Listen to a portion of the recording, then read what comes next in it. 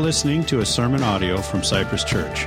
You can listen to more sermons on our website or by subscribing to our podcast on iTunes. We hope you enjoy the sermon and invite you to attend one of our services at 9 and 10:30 a.m. on Sunday mornings. Appreciate you doing that. And also, if you have any comments, by the way, just so you know, is that if you write a comment and we don't have a name on there, they just go into the trash. I'm sorry. We want to know who wrote it, so it makes sense. You don't just throw something out there unless we don't know where it's from. So we want to know. So do that, and that's just kind of a policy we have around here. But there's an interesting story of an extraordinary young adult named Aaron. He earned a degree in mechanical engineering and French. I'm not so sure how those two go together, but maybe he was parleyvooing his Francais as he was doing the engineering. But he also had a minor in piano. He was active in sports, a resident assistant at his college, studied abroad, and landed an amazing job with Intel as a mechanical engineer. And he was doing quite well. But he loved the outdoors. And so he left his stable job. To become an experienced outdoorsman, backpacking and hiking and rock climbing, having a great time. On April 26th, 2003, some of you remember this story. Aaron was hiking through Blue John Canyon in eastern Canyon Country, Utah, part of the Canyonlands National Park. And while he was descending one of those slot canyons, beautiful area there, a suspended boarder he was climbing down, dislodged, came tumbling down and trapped his right hand against the canyon wall. Aaron had not informed anyone of his hiking plans. Assuming he would die, he spent 5 days slowly sipping the small amounts of remaining water he had and slowly eating his limited food, 2 burritos, while trying to extricate his arm. His efforts were futile as he could not free himself from the 800-pound rock. He carved his name and date of birth and presumed date of death in the sandstone canyon wall, and videotaped his last goodbyes to his family. He did not expect to survive the night. Yet after waking at dawn the following day, which is Thursday, May 1st, he had an idea to actually cut off the part of his arm that was unmovable. Using a tourniquet and a dull 2-inch blade, through excruciating pain, Aaron worked for hours to amputate his lodged arm. Once free, he still had to get back to his car. He climbed out of the slot canyon, which he had been trapped in. He rappelled down some 65-foot sheer wall one-handed, and then hiked out of the canyon in the hot midday sun. He was 8 miles from his vehicle and no phone. However, while hiking out of the canyon, he encountered a family vacationing from Norway. They gave him food and water and then hurried to alert the authorities, who took Aaron to the hospital. And though we don't know if Aaron Ralston ever found faith, he did learn some valuable lessons of life. And today, he is a motivational speaker and author, encouraging people not to go life alone. Learned a hard lesson that way. That love is worth living for. Actually, while he was down in that trench videotaping himself, he remembered his family and the love he had for his family, and he wanted to live. And that pain and sacrifice are part of life's journey, and we're to share what we learn. And that's like his powerful story. And though not as dramatic as cutting off your arm, there's another powerful story of a follower of Jesus, that though his sacrifice was not outwardly disfiguring, the impact was much the same. With life lessons and powerful stories that God has used and is using to this day to bring people to faith and grow in their relationship with Christ. It's the story of Matthew, or Levi, one of Jesus' disciples, the author of the Bible book we're going to be studying for this year. And though Matthew tells incredible stories of Jesus, who he is, what Jesus has done, the kingdom of God, which we're going to be studying next Sunday and on through the summer. So you look at Matthew 13 at the kingdom of God, and that we can have it now and in the future. Matthew also writes how we are to live in faith and how not to go it alone, to initiate and to get involved in those interactive connections with fellow Christians that cause one another to thrive as followers of Jesus, also known as discipling relationships. And all year we'll be learning from the Bible book of Matthew. But this morning we're going to be looking at the powerful story of Matthew the person. We're going to be looking and exploring just 2 verses, but discovering 3 truths to grow in faith and foster quality discipling relationships. And so if you wouldn't mind setting your books aside a second, stand up, let's pray and ask God to teach us something this morning from Matthew's incredible story. Father, I thank you for bringing us here on this hot morning, Lord, but I thank you for the air conditioning. I thank you for the joy of singing songs about you and seeing those baptisms once again, and just exciting about the life change that you allow us to be part of. Lord, we want to grow in faith. That's why we're here. And Lord, we know that one of your methods of growth is through this thing called discipleship, and Matthew had it wired. So Lord, help us to learn from him. And help us to learn from his story this morning. Maybe even challenge each one of us with something this morning, we pray in your Son's name. Amen. Have a seat and take out your note page. Hopefully you've got it down there. There'll be blanks there. The answers will be filled on the screen. And please write down the extra verses. You're going to want to study those later on as you look through this. But 3 truths to grow in faith and foster quality discipling relationships. The first truth that can help us in our faith and help us have great discipling relationships is to know that Jesus loves everyone. So take your Bible, if you haven't already done that, open up to Matthew chapter 9, verse 9. Now you can read the context of Matthew chapter 9 later on about where he was and what he was doing, but he encounters somebody in verse 9. Listen to what happens. As Jesus went on from there, he saw a man named Matthew sitting at a tax collector's booth. "Follow me," he told him, and Matthew got up and followed him. What's interesting is this first part. As Jesus went from there, he saw a man. Jesus saw a man. He saw a person. Not a problem, not a position, not a prospect, not a past, but a person. When Jesus looks at us, he sees us. He sees an individual. He sees a person. He does not look like he's disappointed or a harsh boss. It's with incredible compassion. Matter of fact, just flip down a few pages to Matthew chapter 9, verse 35. Look at how Jesus sees people. Jesus went through all the towns and villages, teaching in their synagogues, proclaiming the good news of the kingdom and healing every disease. And when he saw the crowds, he was sorely disappointed because they didn't want to follow him. It doesn't say that. It says, when he saw the crowds, he had compassion on them because they were harassed and helpless like sheep without a shepherd. Jesus, with love in his eyes, looks at us. And he sees us because he's God. He knows our thoughts. He knows everything about us. He knows our hurts. He knows our issues. Even though you think it's a secret, Jesus knows. He knows each one of us. He knows our true self. He knows our full potential. That's the truth. You see, too much we shy away from the Lord and his way of life because we're ashamed. Because we constantly mess up. At least I don't know if you do. I know I do.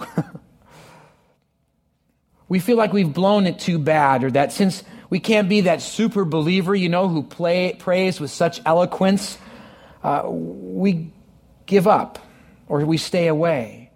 Or maybe we feel inadequate because we feel our problems are too big, or that we keep stepping into problems, or we're in one right now, or our disabilities are too much. So all we're capable of is to stand on the fringe of faith. And that's simply not true. Jesus loves us all the same, regardless of our issues. Now, I know that I struggle with this because I know myself. And believe me, growing up in the family that I was, as always the second, and always just not quite right. Mike, what's wrong with you? I remember teachers would, I still have their comments. My mom saved them for some reason. Mike is just too much. Mike can never, they wanted to say shut up, but they can't say it, could never stop talking. And I struggled. I struggled with some learning disabilities, and so I was put in remedial classes and felt like an idiot. And told my life I was not quite as good as someone else. And so when I come to faith, I hear those voices in my head, and I feel like, gosh, I guess I'm just not that great. I guess I'm just lucky to be kind of inside the door, kind of just wall, up against the wall, just kind of hoping I'm inside the room just enough to make it. And I don't know if you feel that way sometimes in faith, but just because all of life tends to pull us down and to tear us down. And our past and our dealing with our own issues and our struggles and the stuff that we step into. But God's word says that we're loved. That's why some of these passages are my favorite. Psalm 139. See, I'm not a mistake. God, in his sovereignty, put me together cell by cell. I'm fearfully and wonderfully made, Psalm 139 says. Man, that is like a cool drink on a hot day to my soul. To know that I am fearfully and wonderfully made, and you are too. Jeremiah 31 verse 3, I have loved you with an everlasting love, God says. He has never stopped, will never stop, always constant be loving us. No matter what we do, no matter what we go through, no matter what sin we step in, his love is constant. And I love what it says in the last part of that verse. It says, we are drawn with his loving kindness. That's the Hebrew word chesed. That's a never-ending, always constant love of loving kindness that is always there, never stops, keeps moving and moving and moving. God never stops loving us. And he's drawn us with that love, saying, you want that love that's everlasting, that love is always there, then come to me. And we're to be there. In Isaiah 41, 9 and 10, God says through Isaiah, I have chosen you and not rejected you. And I've protected you with my righteous right hand. We have God, our protector, walking through life with us. Don't listen to the lie that you're unworthy, unlovable, worthless. It's easy to feel. And that may have been just what Matthew was feeling. Because Matthew was a tax collector. Tax collectors were the dregs of society. Most everybody hated them, except for fellow tax collectors and those who benefited from their money. They were despised because the Roman government said, look, tax collector, you give us so much, and whatever you want to add to that, that's fine. If you want to double it, triple it, we don't care. We just want to get our cut. And we're actually going to give you the Roman army to be your strong man, to be able to use however you want to shake the people out and get their money. And so they would skim off the top more and more and more so they could build their lavish houses and have fun parties and enjoy life to the fullest because off of the backs of other people. And so they were despised. But if that was not enough, Matthew betrayed his own countrymen. For Matthew was a Hebrew, referred to as Levi in Mark and Luke's account of this story. And the references in your notes there where that is. Matthew was from the tribe of Levi. This tribe knew the Levitical law. A tribe of priests set aside to focus on God and to lead others to God. That was Matthew's heritage. That's what he was taught from family to family, to be that one who would draw people into God's presence. Instead, here's Levi, Matthew, cheating and causing great hardship on his own, right there on the banks of the Sea of Galilee. People did not like Matthew. Can you imagine what it's like to be sneered at and spit at and to be dreaded as people walked by your booth every day? And yet Jesus stops and looks at Matthew and says, follow me. See, Matthew was far from perfect. He didn't have it all wired. He hadn't got himself all together. Well, I'll follow you, God, when I have it all together. Truth is, we're never going to have it all together. Just from where we are, God says to us, follow us, and we're to jump up and leave and to move and to follow him. But what about you? Are you willing to follow him? Now, Matthew most likely had heard of the teachings of Jesus. I heard the message of Jesus that the kingdom of God is at hand, and others were whispering, hey, I think he's the Messiah. And Matthew would have known exactly what that meant, that he was the Savior, the one who would come and restore Jerusalem, destroy the Roman Empire maybe, and come along and bring up the Israeli kingdom once again and be that perfect king. Matthew had learned about that all through the Old Testament and looking forward to that and wondered if Jesus was the Messiah and maybe he would see him and then now he comes in front of him and says, follow me. What about you? Maybe it's time to respond to Jesus and to stop living on the fringe of faith and step into that close relationship with Jesus like Matthew. Because Jesus loves everyone. That's the base in which discipleship relationships are built. Jesus said in John 13:34, as I have loved you, so you love one another. So follow Jesus and connect to fellow believers. Have that connection with them and to love them as Christ loves you, because Jesus loves everyone. But this following of Jesus means the second truth.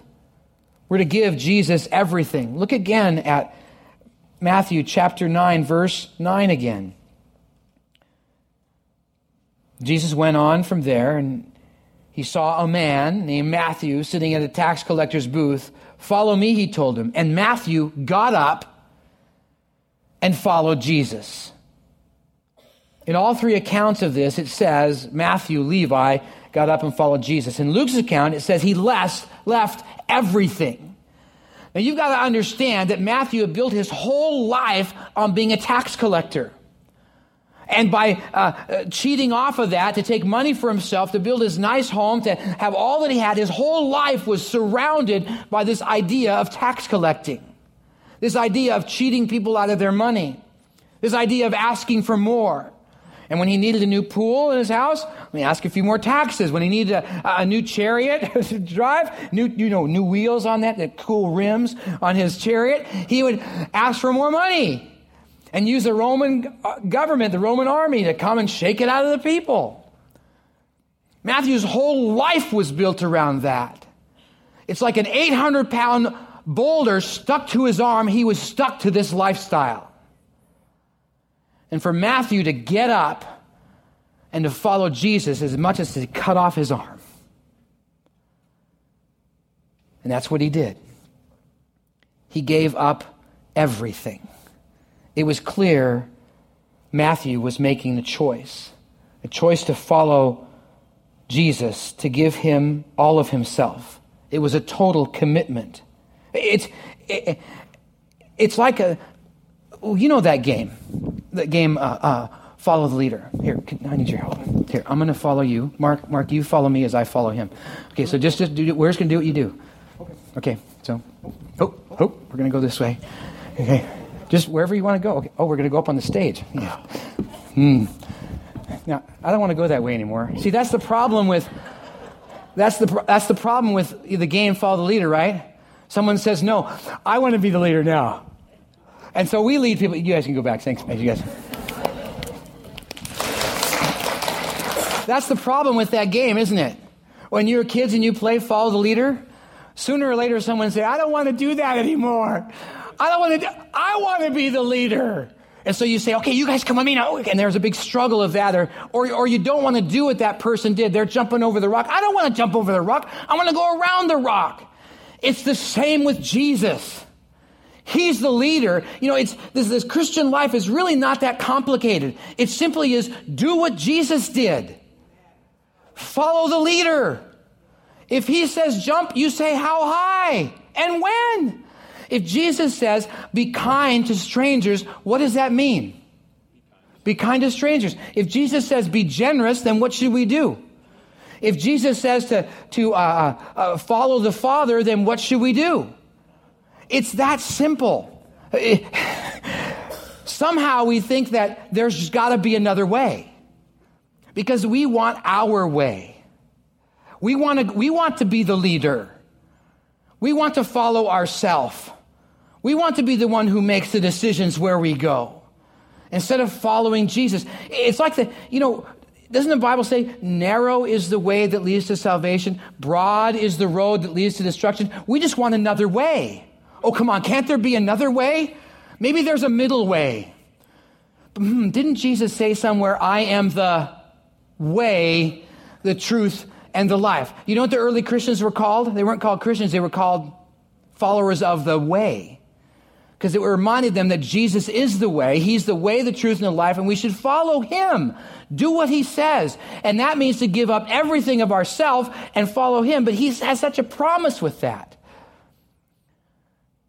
If we seek first the kingdom of God and his righteousness, Jesus on the throne, Matthew 6:33, that everything in life will fall into its place. It's his way we should go after. We should follow him and do what he says. Jesus' way is the right way. And even if it means cutting off our arm. Some of you know that verse. If your arm causes you to sin, and if your eye causes you... But Jesus' way is good. It's a way of love of God and others, as Matthew 22, verses 37 and 39 says. Jesus' way is a way that's selfless and sacrificial, as John 15:13 said. Jesus' way is a way of serving God's purposes, as John 4:34 says. Jesus, in that verse, he says, my food is to do the will of the Father. See, Matthew had abandoned his faith in God's way of life. And now he was stealing and exploiting his fellow countrymen along with everybody else. And somewhere along the line, he departed from faith. Maybe busyness set in. He stopped seeking God, stopped being involved, went after power, prestige, or money. He stopped learning, and he stopped teaching. See, we need to understand that there's a reason why God says, write down Deuteronomy chapter 6, somewhere around verse 4 through 6-ish. It talks about how that what we learn from God, we're to teach it to our kids and other people. When we walk by the way, when we stand up, when we sit down, to talk about the promises of God. We always need to be teaching, and we always need to be being taught. It's that idea that helps keep us moving the right direction, and that's what discipling relationships are all about. And though we may think we're not that bad as Matthew, we struggle with Jesus' way. Being generous, loving our neighbors, seeking first Christ. And there was no doubt that Matthew was hearing the teaching of Jesus and was moved. He got up and gave Jesus everything. The question is, what about you? It's that total abandonment to give God everything. Maybe it's time to get up and really follow the narrow road of Jesus. It's okay that it's narrow. It's the best road out there. Jesus sacrificed much for you. Why would we not give up and get up and give Jesus everything and follow him? And as this following of Jesus goes on, we are to say to others, as Paul did from 1 Corinthians 11:1, follow my example as I follow the example of Christ. That's discipleship. So to grow in faith, to foster discipling relationships, we need to know that Jesus loves everyone, that we are to give Jesus everything, but it also means we need to share Jesus everywhere. Look at verse 10 of Matthew chapter 9.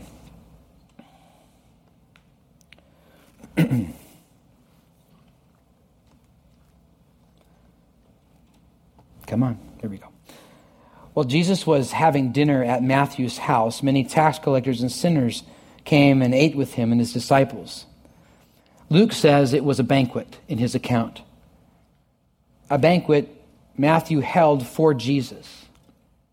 So taken by Jesus' love and grace and teachings and story, Matthew could not wait to share it with others, with his circle of influence, and so he threw a party. Now, as you read on, you can read on, the Pharisees were a little bummed about that. Why are you hanging out with sinners? Jesus goes, don't sinners need saving? So you read the rest of the chapter and you'll see what they're talking about. But we're to be witnesses. Some of you remember this verse, Acts 1:8. When the Holy Spirit comes upon you, you shall be my witnesses in Jerusalem, Judea, Samaria, and to the uttermost parts of the world. And a lot of times we use that as a great missionary verse, that we're to move out with the gospel and tell people about Jesus. And that's very true. But you also have to realize that these were Jewish believers in Christ. So to go to Jerusalem and tell Jewish people that Jesus is a Messiah, that got Jesus killed. Boy, that's got to be pretty rough. See, when it's saying, go therefore and to be my witnesses, it's to the difficult parts of town. Samaria was the same way. Samaria was very difficult. They were Jew haters, whether you're Christian or not. So you go to Samaria, the othermost parts of the world was dangerous at that time. In other words, we're to be witnesses in difficult places of life, like your family. Sometimes the hardest place to share Jesus is with your family. But God calls us to go and be witnesses.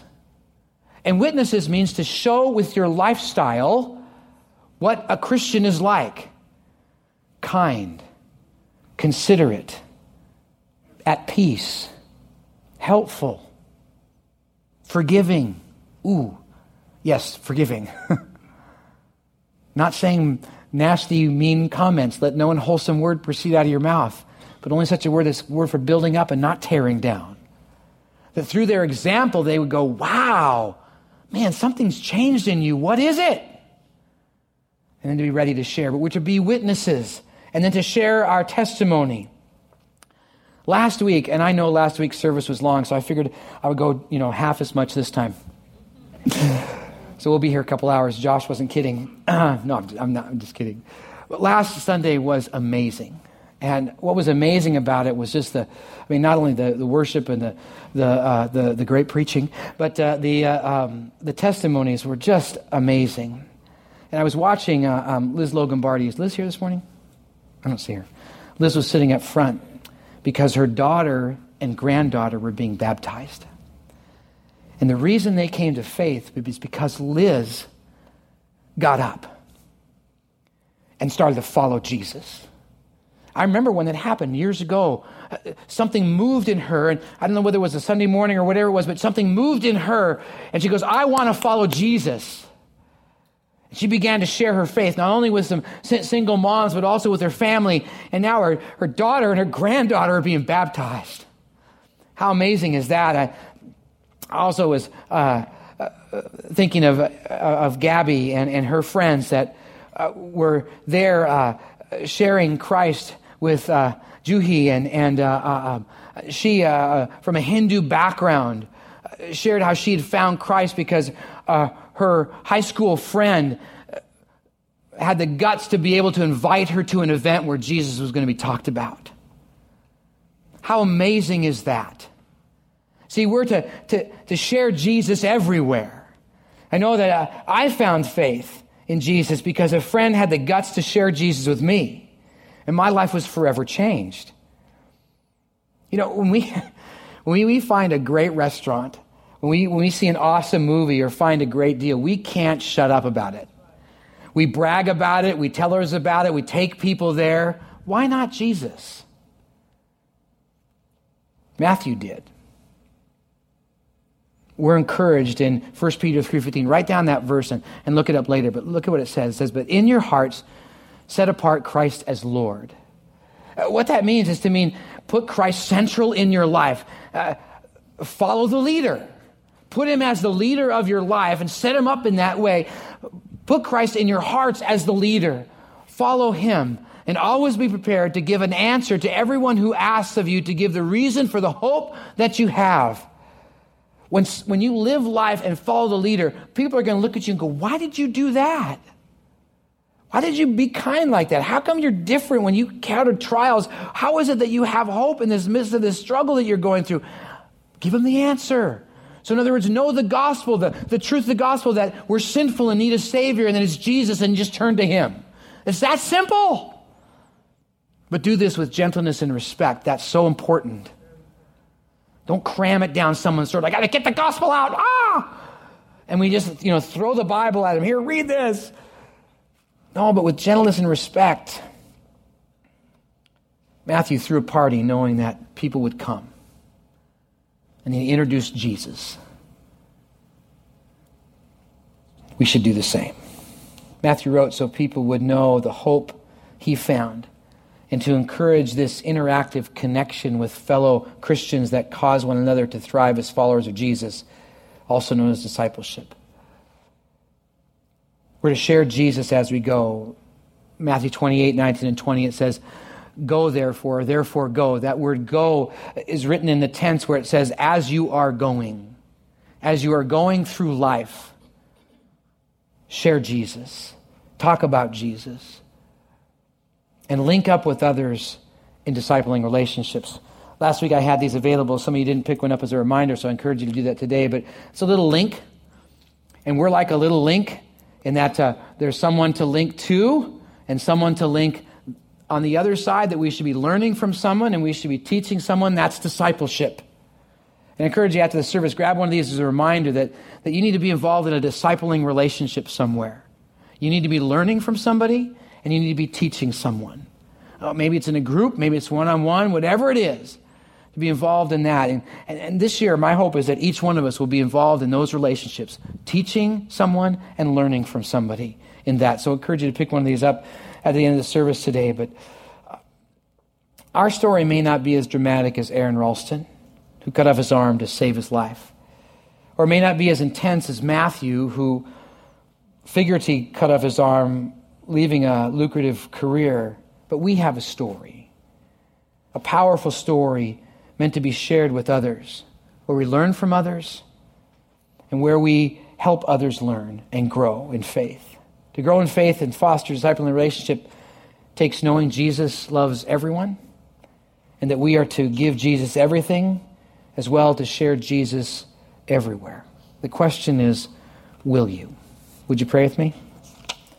Father, as our heads bowed and eyes closed and we're thinking about Matthew and what he gave up for you, Lord, and how he followed you, help us. Help us to seek you with all of our heart, to follow the leader, you, not try to find our own way. And Lord, help us to, along the way, because we mess up, but help us to know that you love us dearly. And help us to share it with others, we pray in your Son's name. Amen.